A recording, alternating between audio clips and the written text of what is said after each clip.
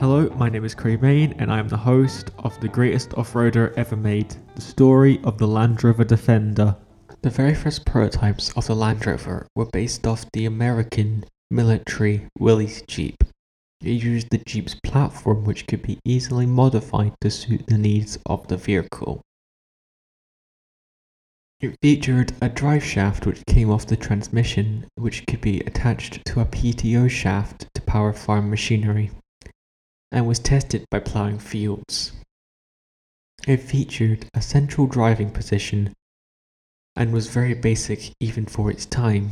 The vehicle which came out of this prototype was later to be known as the Series 1, which didn't use any of the Jeep's components, and it was much faster, shorter, and wider than its American counterpart.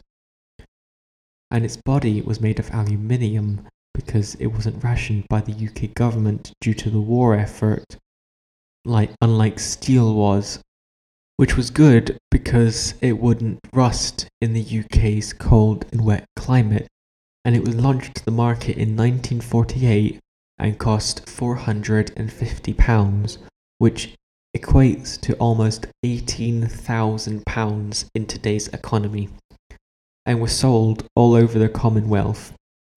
It was originally released with a 1.6 four-cylinder engine, which was increased to 2 litres in 1950, and it was used in every corner of the world, from war zones to the quiet country farms in the rolling hills of the UK. The Series 2 was released in 1958. It was lightly modified to make it a bit easier on the eye and fetched a 2.2 litre engine, which would be the base model that Land Rover will use up until the 1980s. A mere 3 years after the Series 2 was launched, the Series 2A launched with minor changes, like a bigger engine option on a 2.2 litre diesel and a 2.6 litre petrol. By now, they were being modified into some incredible builds, which was helped by its modular design, which gave it infinite different design options. The British Army even commissioned for one to be transformed into a boat with a custom-made chassis and even a hull which was fitted with foam, which made it safe against small arms fire.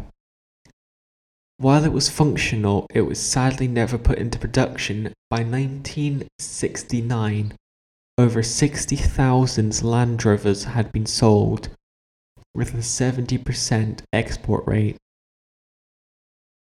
And in Australia, they held 90% of the off-road market. The Series 3 was released onto the market in 1971, which featured a few minor adjustments, with the major of which being the headlights were moved to the outside to meet with Australian, American, and Dutch regulations. It featured a nicer dash,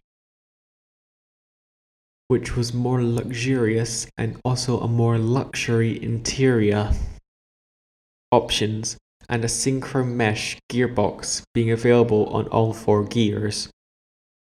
The engine used in the Series 1 to 3 never changes that much and is still famous for its reliability and ease of maintenance.